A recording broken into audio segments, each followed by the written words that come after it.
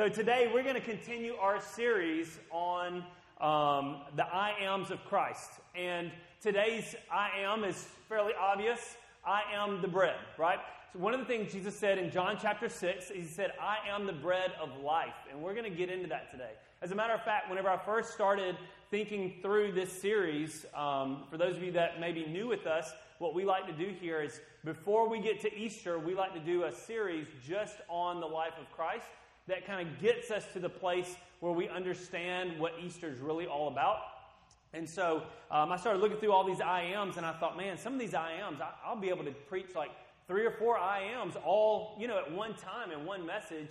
And then when I started studying them, I realized very quickly how in-depth some of these are. So today, the bread of life, honestly, I'm going to try to go as quickly as I can, but the fact is I could almost do a whole series just on what Jesus said about being the bread of life. It's that, he's got that much in this passage. So we're going to go to John chapter 6. We're going to start at verse 26, but first I am going to skip ahead for just a second to give you a little bit of an intro. So basically, if you've read the story before, if you've heard us talk about it, there's a place in the Bible where Jesus feeds 5,000 people.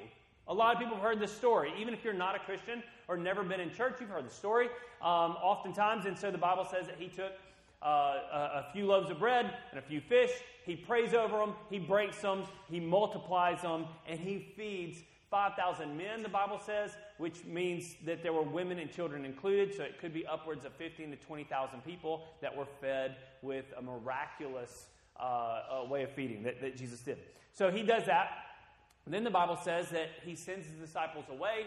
They go across the sea there, the big lake. And as they go across, the Bible says that he walks on water towards them. And so we did a whole series last fall about Into the Storm. And we used this story, the story of Jesus walking on water, to help us understand the idea that we all have storms in life and that Jesus can help us through those storms. And so that happens. And then the Bible says that he comes back. Like he and his disciples end up coming back, and they end up in a place called Capernaum. Now, Capernaum is where Jesus, it's not his hometown, that was Nazareth, but Capernaum is where he's kind of established his headquarters. So everything he does now is out of Capernaum. He goes back and forth from there. And so that's happening. And so what's happening in this story, in John chapter 6, skipping way ahead in the story, verse 59 says, he said these things while he was teaching in the synagogue at Capernaum. So I'm just trying to set you up for some stuff. He feeds 15,000, 20,000 people, goes away, comes back. Those people, a bunch of them, have followed him around. They've been looking for him, and they finally find him. And when they find him, he's trying to preach at church. He's in the synagogue, and he's trying to teach. And all these people come flooding in to talk to him, to hear from him, because he just did this miracle with all the food. And so we're going to pick up at verse 26. Again, for the sake of time, I'm going to skip a bunch of verses, but I would encourage you, go back, read the whole story. Read the whole story. It's all really, really good. So verse 26 is where we're going to start, because Jesus immediately starts calling people out, right? Like Jesus is not jumping into this message very seeker-sensitive at all. As a matter of fact, he hits all the seekers right in the face. He says this, I tell you the truth. You want to be with me because I fed you, not because you understood the miraculous signs. But don't be so concerned about perishable things like food. Spend your energy seeking eternal life that the Son of Man can give you. For God the Father has given me the seal of his approval. As we get into this message by Christ, a couple of things are going to happen today. Number one, I'm going to point out 4 very popular versions of the gospel that we hear all over our nation today. 4 very popular versions of the gospel. I'm going to show you that Jesus confronts those 4 versions of the gospel, because Jesus wants to be the version of the gospel. He wants to be the bread of life. He wants to be what we consume, right? And so I want to confront those 4 things. And then I want to show you some areas at the very end of how we can allow him to really be the bread of life in our lives. So the first thing he does is he says, the only reason you guys want to be with me is because I fed you. It doesn't have anything to do with the words I was saying. It doesn't have anything to do with the reason behind the miracle. You only want to be with me because I fed you. And what this shows me today, in today's version, is the prosperity gospel. There's this idea of a prosperity gospel. And listen, here's what happens. In most versions of the gospel, what happens is a lot of times it's not that every part of it is bad. It's that we have taken it to the extreme. Right? Think about that in your life. How many times have you told a kid or you've had something in your life that was a good thing at one point, but when you take it to its extreme, it can become a bad thing? So in our house, we've had a bunch of surgeries lately. So I had knee surgery 3 weeks ago. Gabriel, my son, had wisdom teeth cut out last week on Wednesday. And so we've had a bunch of surgeries. So what's in our house right now is a lot of painkillers, right? Now look, a painkiller prescribed by the doctor, taken at the right time, is not bad. But you take that painkiller to the extreme, and what happens? It becomes an addiction. Do you see? And so we do that with the gospel all the time. We will take a piece of the gospel, and I don't mean we like you and I necessarily, although we could, but the church in general, Christians in general, will take one piece and we stretch it to its extreme, and then it becomes weird. We stretch it to its extreme, and it becomes wrong. And so the prosperity gospel is a gospel that says, I want to be healthy, wealthy, and wise. The prosperity gospel is based on, my faith is based on what I can get from Christ. Right? It's all about what I can get. These guys only wanted the food. That's what they're thinking about. So they got fed. Now they can't find Jesus the next day, and they're like, hey, we want some more food. It's breakfast time, and we need some bread. Right? And so they're looking for Jesus. It's all based on what they can get. And so you'll see this a lot today. You'll hear this a lot. You'll hear preachers talk about, I want you to live your best life. And while that's good, and I want you to live a life of purpose and fulfillment, I want you to be healthy, wealthy, and wise. I would love for everyone in here to be the healthiest version of themselves, the wealthiest version of themselves, and I really would want you to be super wise. That's always good. But the fact is, I don't see those same preachers preaching that same message to Peter when he's hanging upside down on a cross. I don't see those same preachers preaching to Paul, saying, Paul, you just need to live your best life, as they're about to chop his head off. We don't have those sermons going on in Iran right now where they're chasing Christians down and throwing them in prison and murdering them. We don't have it going on in underground China where Christians are being persecuted. We only have it in the United States, where we can get more out of people. Because if I teach you that the gospel is all about what you can get, the reality is I'm going to get more. I'm going to get more. And so we've got this prosperity gospel that's all about what I can get. Not about what I can give, but what I can get. And then Jesus moves on in verse 28. He says this. So if you haven't guessed it by now, just go to John 6 and just start moving down with me. That's what we're going to do. We're going to just go down verse by verse. So verse 28 and 29 says this. They replied, we want to perform God's works. What should we do? And Jesus said, this is the only work God wants from you. Believe in the one he has sent. So there's a second gospel, and it's a performance-based gospel. And it's a gospel that's built around, my faith is built around what I can do. My relationship with God is directly connected to my performance in front of people. And so it's all about what I can do.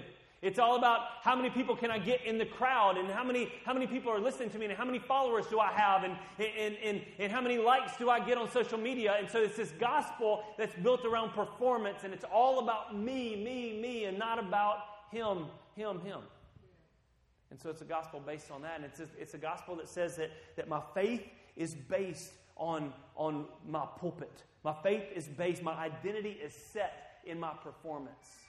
And the problem with that is if at some point you lose your ability to perform, then you end up losing your faith as well.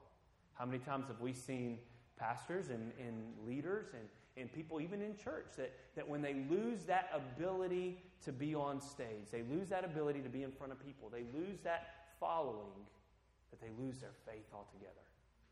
It's because their gospel was based on performance. And Jesus says, it's not about doing a bunch of stuff. It's about believing, right? And we'll get into that word in just a minute. I want to hone in on belief in just a second. But that's what Jesus says, is believe in the one he has sent. In other words, it's not about what you can do. It's not about your performance. It's about faith.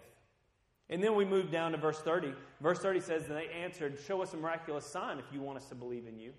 So they've gone from, you fed us yesterday, and now we want more food. Oh, it's not about what we can get? Well, then we want to be performers. Oh, it's not about performance? Well, then you prove that we should really believe in you. Like, he didn't just do it yesterday, right? They said, show us a miraculous sign if you want us to believe in you. What can you do? After all, our ancestors ate manna while they journeyed through the wilderness. The scriptures say Moses gave them bread to eat from heaven. So a couple of them here I want to talk about. The third one is a prove-it gospel.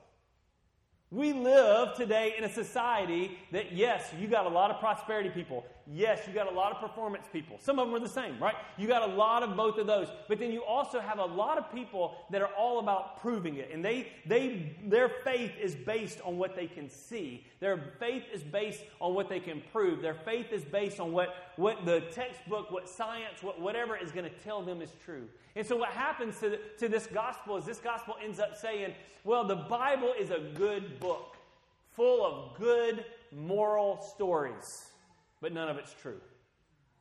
None of it's true. It's just a good book to read. And Jesus was a good man, and he lived a good life, and he's got a lot of good things to say, like love your neighbor. Not love your God with all your heart, soul, mind, and strength, but love your neighbor. Let's focus on that. Jesus said that do unto others as you would have them do unto you. That's a good moral, and let's just live according to that moral. Why? Because it's a prove-it kind of gospel.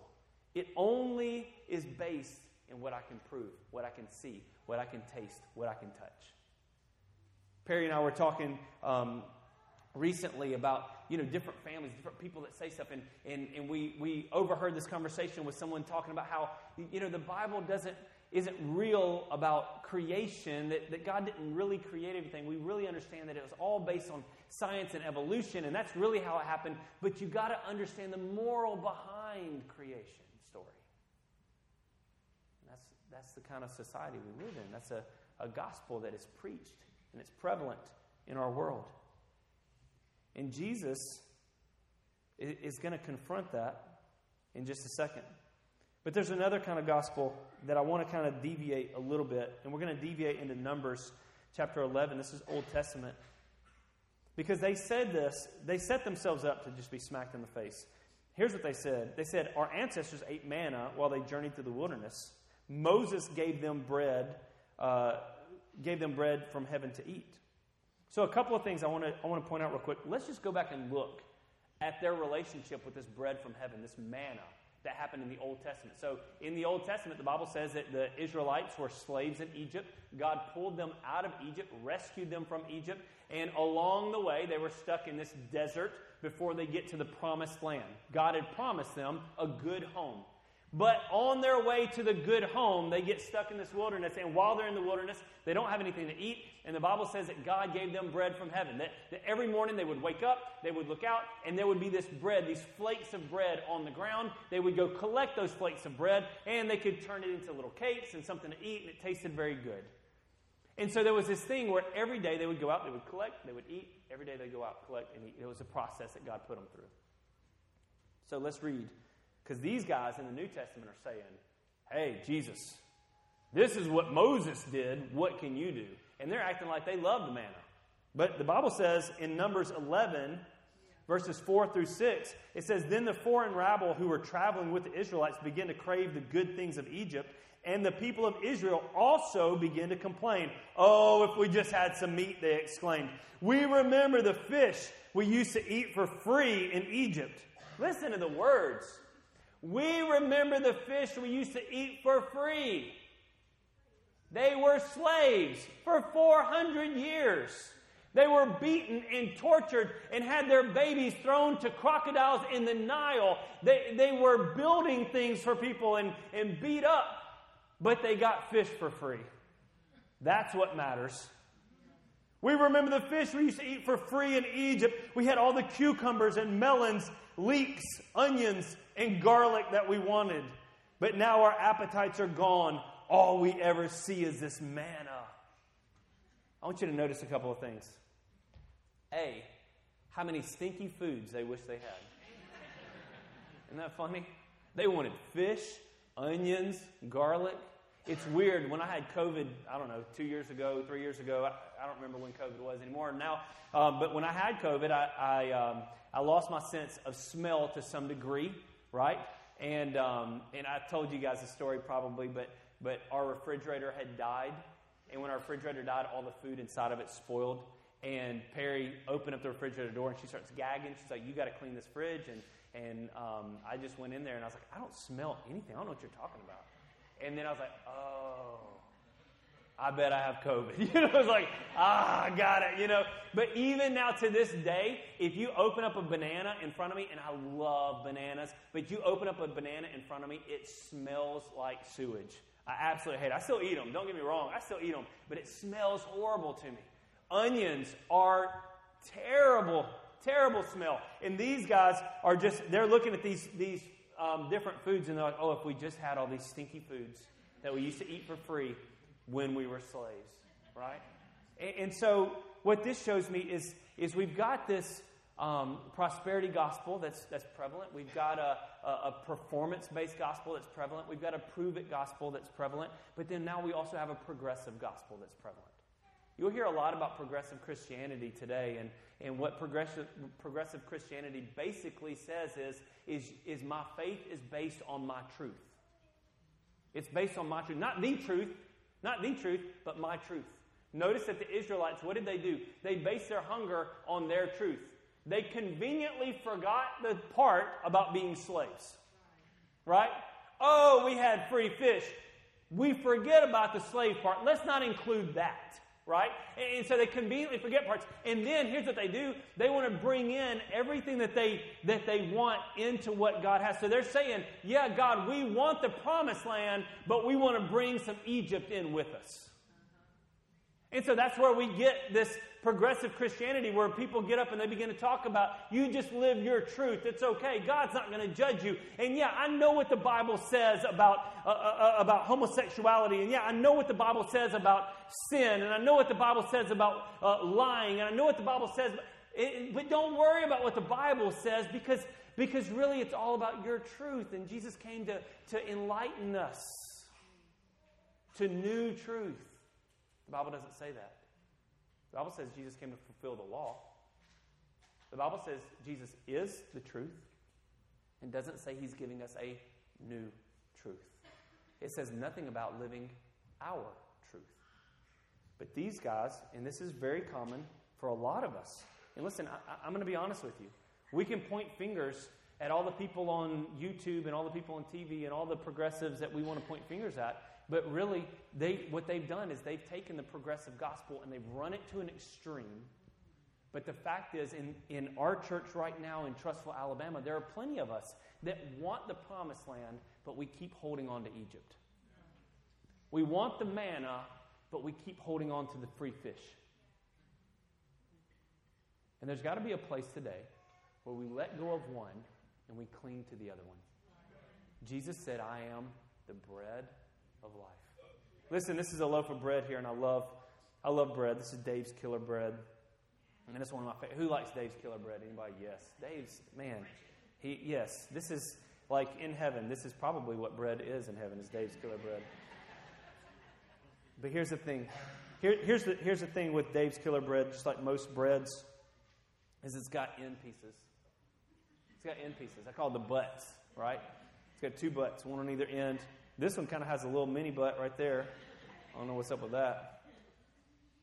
But guess what? Dave's Killer Bread is very expensive bread. That's probably a $7 loaf of bread. Right? Some of y'all are like, oh my God, you paid $7 for bread. It's really good bread. Probably $7 piece of bread. But guess what? I will take $1 of that bread and throw it straight in the trash can sometimes because I don't like the butts. I don't like these end pieces. They're hard.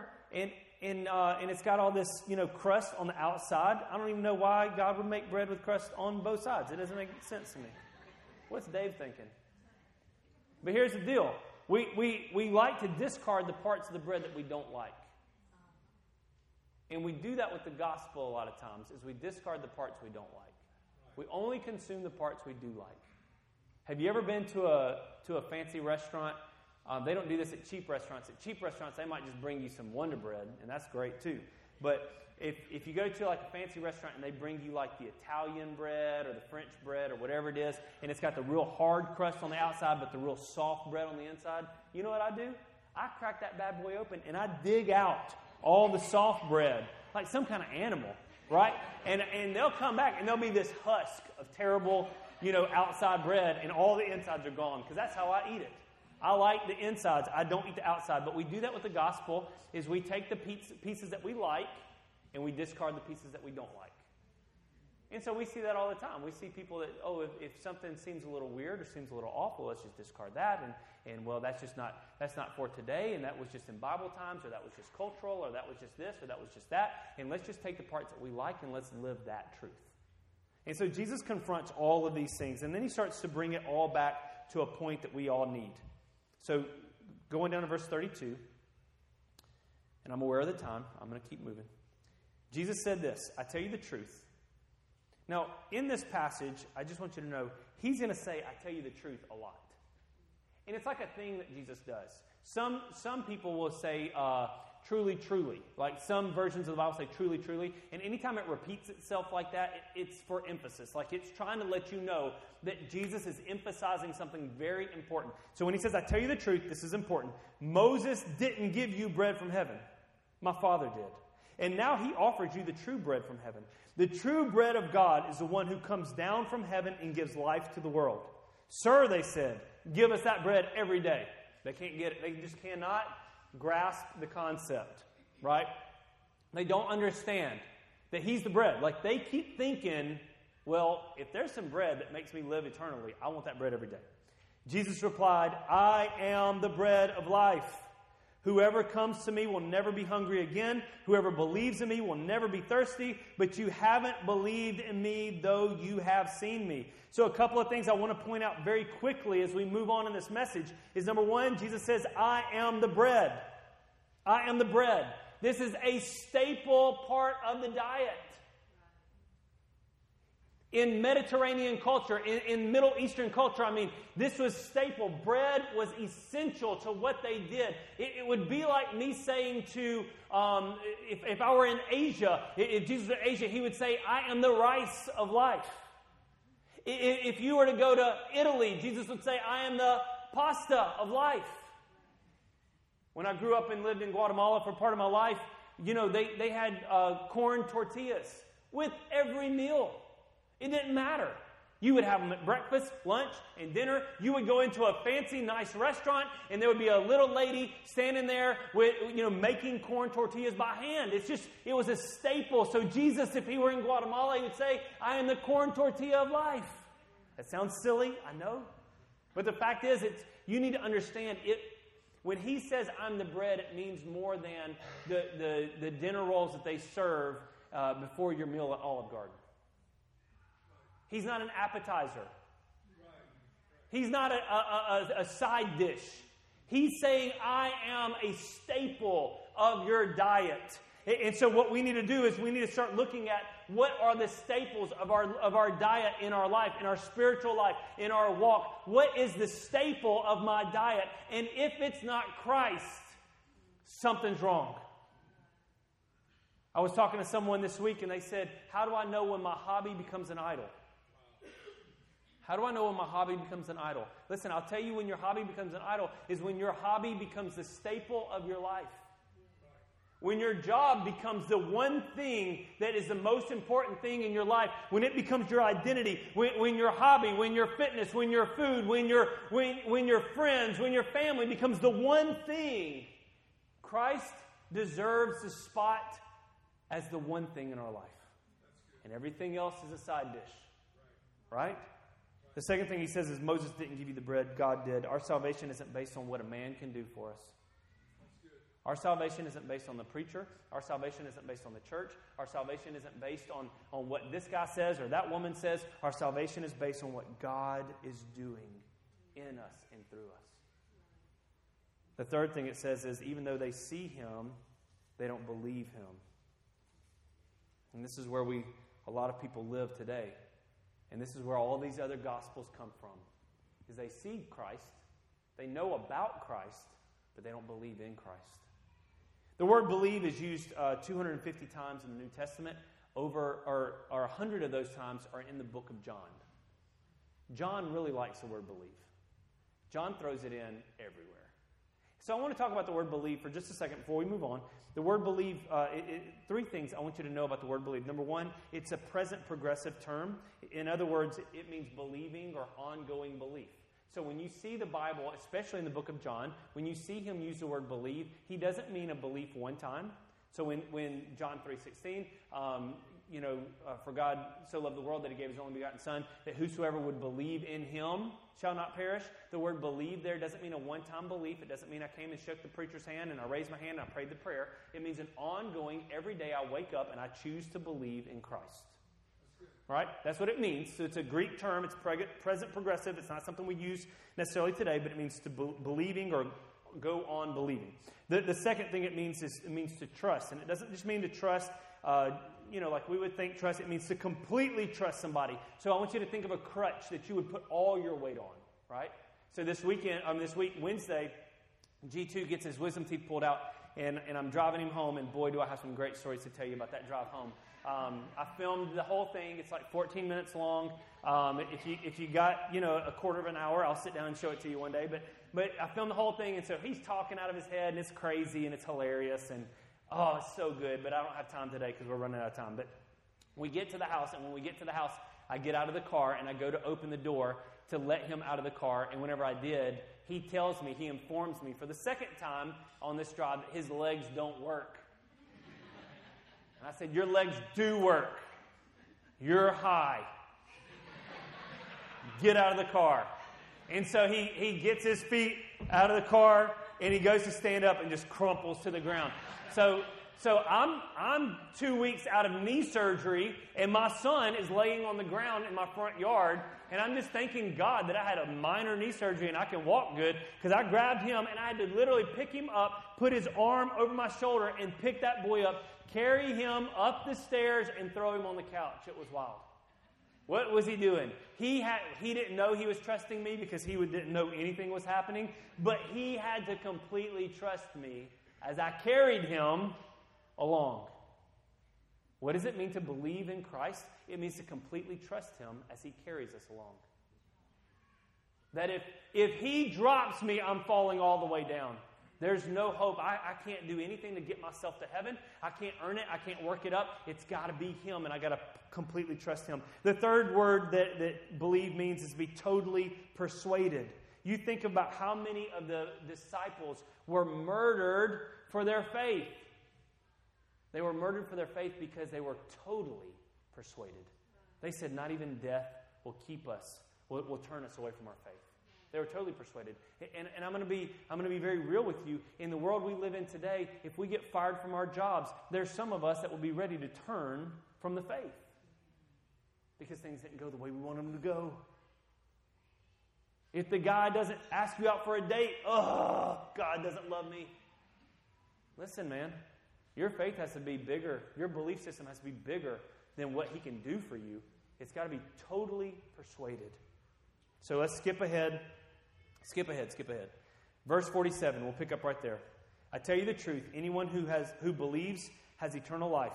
Again, there's the word believe. Now that we understand what believe means, we know it's not just a one-time, I believe. Like I believe, I believe Alabama was going to win the championship. Right? I believe that. It didn't work out, but I believed it.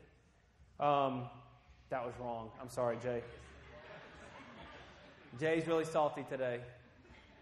And I try to tell him, listen, I like this. I try to tell Jay, I was like, look, man, at least you made the tournament. Your team made the tournament. LSU didn't even make the tournament. They were so bad.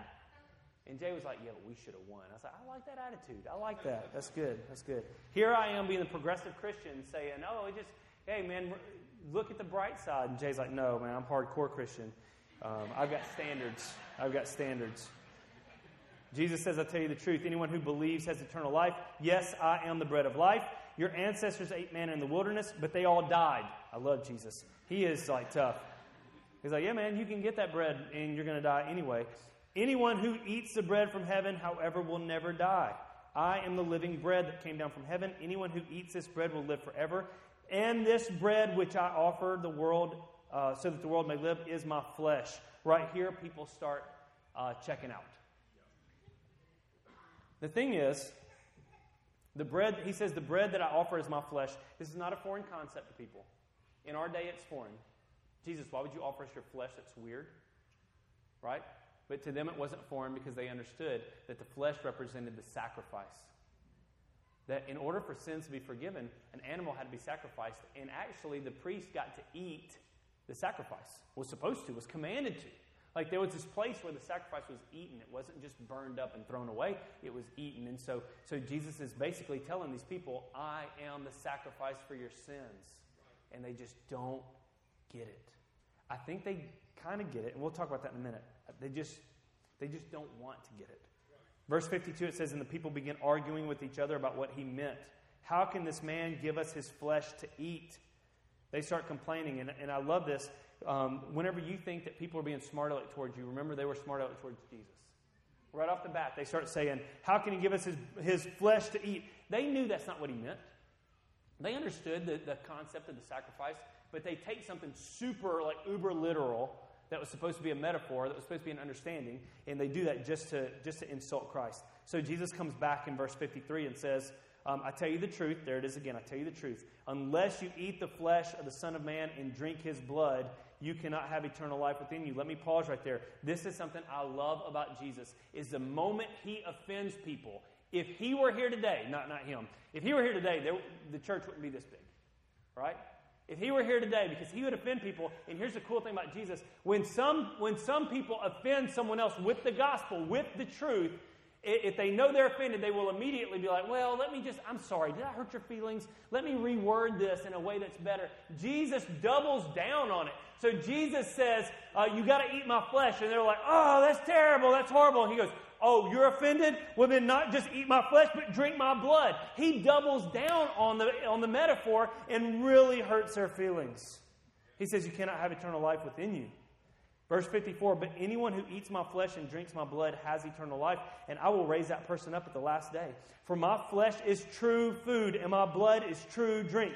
Anyone who eats my flesh and drinks my blood remains in me. Some versions say abides in me, and I in him. I live because the living Father who sent me. In the same way, anyone who feeds on me, that word feeds is important, who feeds on me will live because of me. I am the true bread that came down from heaven. Anyone who eats this bread will not die as your ancestors did, even though they ate the manna, but will live forever. A couple of things I want to point out from that passage, that section right there. Number one, you have to eat the flesh. You have to eat the bread. He says feed. The word feed there means to gnaw, chew, like to digest something. To gnaw, chew, or digest something. It means to consume something. Listen, when it comes to Christ, we have to take it in. So what he's talking about here is he's using bread, he's using flesh, he's using blood. He's talking about the sacrifice that he's going to make on the cross. He's saying there's coming a time when I'm going to die as a sacrifice for your sins. We'll talk about that at Easter, right, in 2 weeks. But he says there's coming a time I'm going to die as a sacrifice for your sins, and you have to consume it. You have to take that in to yourself. It has to be a part of your belief system. He's not talking about communion. That comes later. Right now, he's just talking about the idea that you've got to know that his sacrifice on the cross is everything you need, and you've got to consume that and bring that in. You can't just look at it. Listen. We live in a world today that wants to just know about Jesus. Just look at Jesus. Look at the pretty bread. Let me take a picture of my bread and post it on Instagram. Let me get a selfie with the bread. Let me just talk about the bread. Let me watch people bake bread on TV. But listen, the Bible says you have to consume it. You have to consume it, and you have to consume it, and you have to consume it. Not just listening to me consume it and regurgitate it to you. You need to consume it for yourself. You coming in here is just watching me vomit up what he's already given me, what I consumed. What are you going to consume? You're just watching me cook. I'm Rachel Ray or Guy Fieri or whoever. There's only two cooks I know, right? What's the mean guy? Gordon Ramsay. Yeah, I'll be Gordon Ramsay, right? But the fact is, you got to eat it yourself. You got to consume it yourself. Your relationship with Christ is personal. It's personal. It's not public in the sense of, it's not, you don't get it. Jay doesn't get saved. Jay doesn't live for God because of what I do or what Erica does. He lives for God because of what he does, what he consumes on a daily basis. He's got to be the staple. Number 2, you have to assimilate the bread. When he says chew there or feed there, it means to digest as well. And here's the thing. What we digest becomes a part of who we are.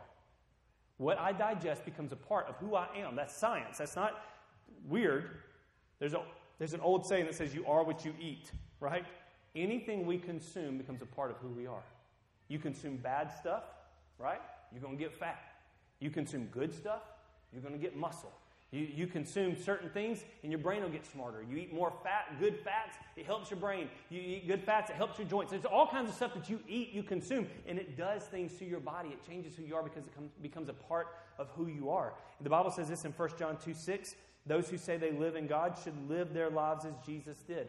Jesus should become a part of who they are. If I'm consuming him, Galatians 2:20 says, my old self has been crucified with Christ. It's no longer I who live, but Christ lives in me. So I should live this earthly body by trusting, believing, having faith in the Son of God who loved me and gave himself for me. 2 Corinthians 3:18, so all of us who have had the veil removed can see and reflect the glory of the Lord. And the Lord who is the Spirit makes us more and more like him as we are changed into his glorious image. What are you saying, Gabriel? I'm saying we should become more and more like Christ. If we are consuming him, we will become more like him. You want to know if you're saved? You want to know, like, did it stick or whatever your case is? Listen, what are the fruits you're producing? Are you becoming more like Christ, or are you becoming more like the world around you? That may help me understand, am I really believing in him? Or am I believing one of these extreme gospels? Because if I'm believing in him, if I'm consuming him, I'm going to become more and more like him. And the last one of that little passage says this, he is the true food. Listen, at the end of the day, we can consume a bunch of junk food, or we can eat real food. I told you, Gabriel got his wisdom teeth pulled out. God love him. He's a teenager. He's 17 years old. And if any of you have ever been a teenager before, which I assume most of you have, you will know teenagers like to eat.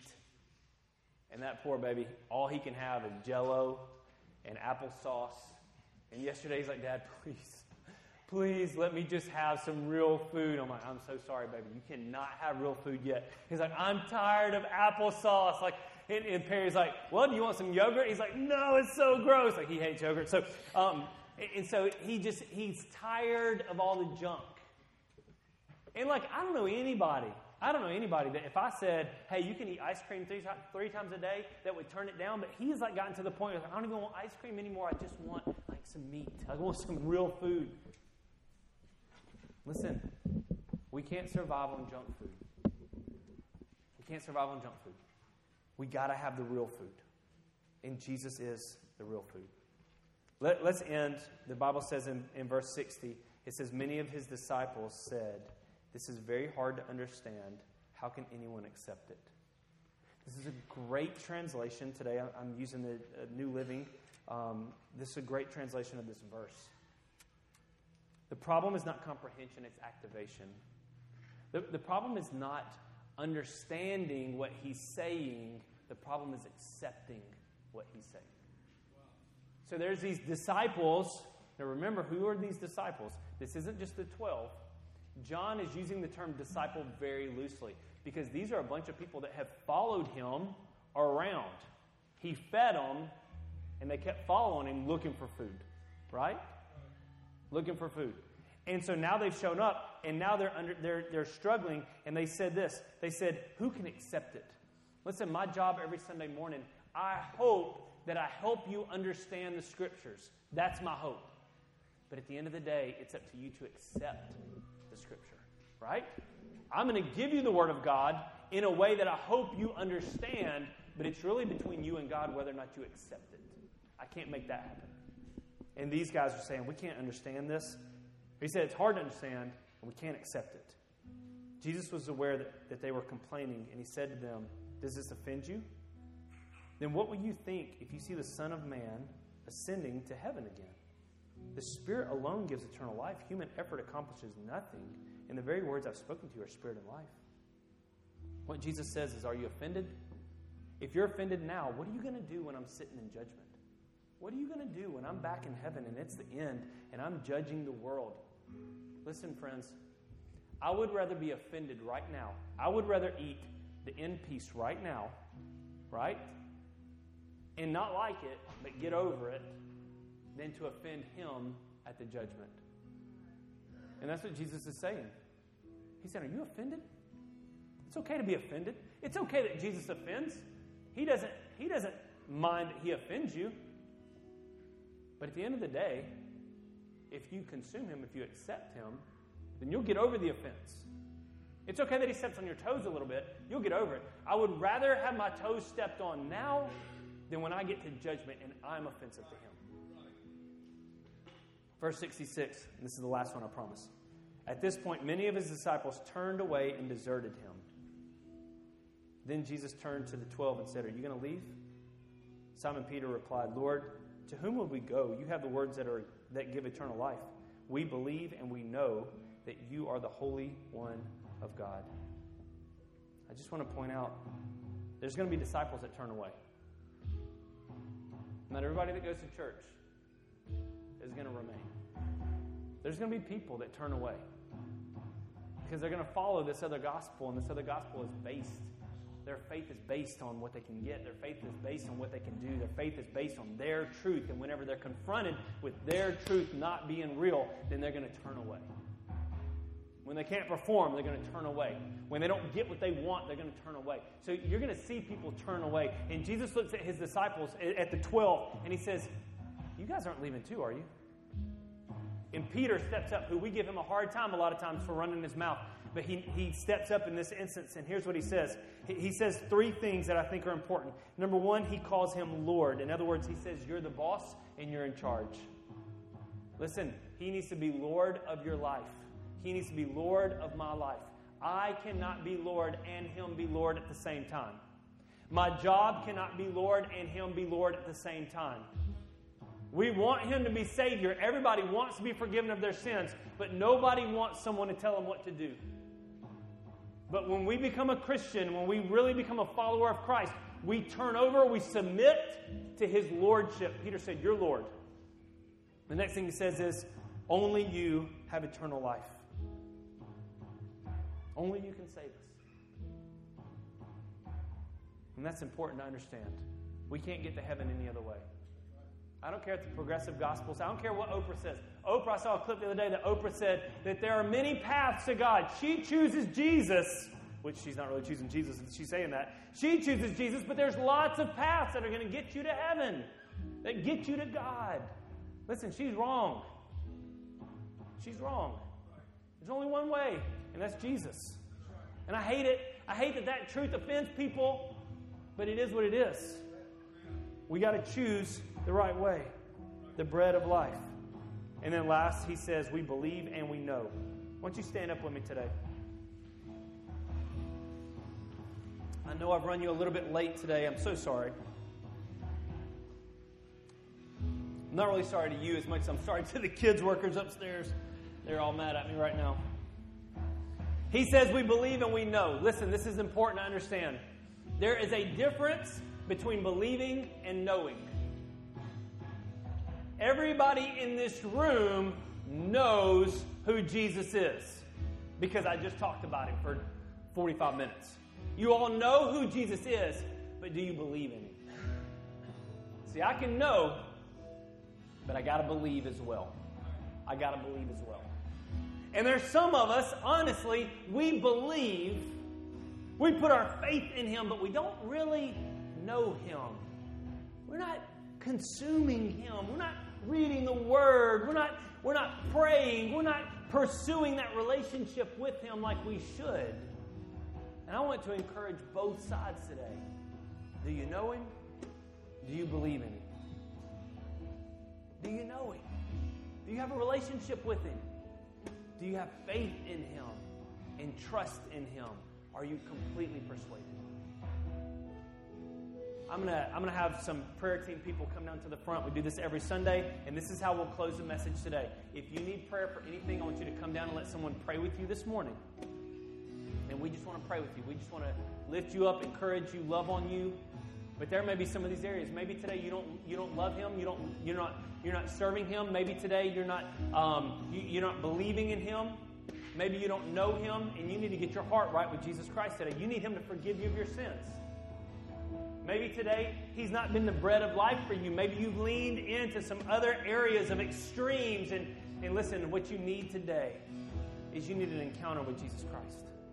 Maybe today you're just struggling. Maybe you're struggling in your work life. Maybe your home life is hurting. Maybe your marriage is in trouble. Maybe you're sick in your body and you want someone to pray with you today.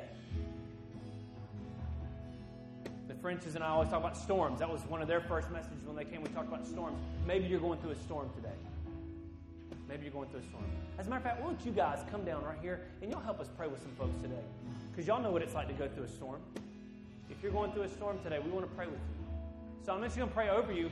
Pastor Jonathan's going to sing a song, or Anna, and when they sing, if you need prayer, come down to the front. If you don't need prayer, you can stand and worship. You can be dismissed. You can come pray with your friends, whatever you want to do today. But I want to pray over you right now. Lord, I just pray for courage and boldness. And God, right now, if we're a little bit afraid of what people may think, God, don't let us be offended today. Help us to be bold and courageous.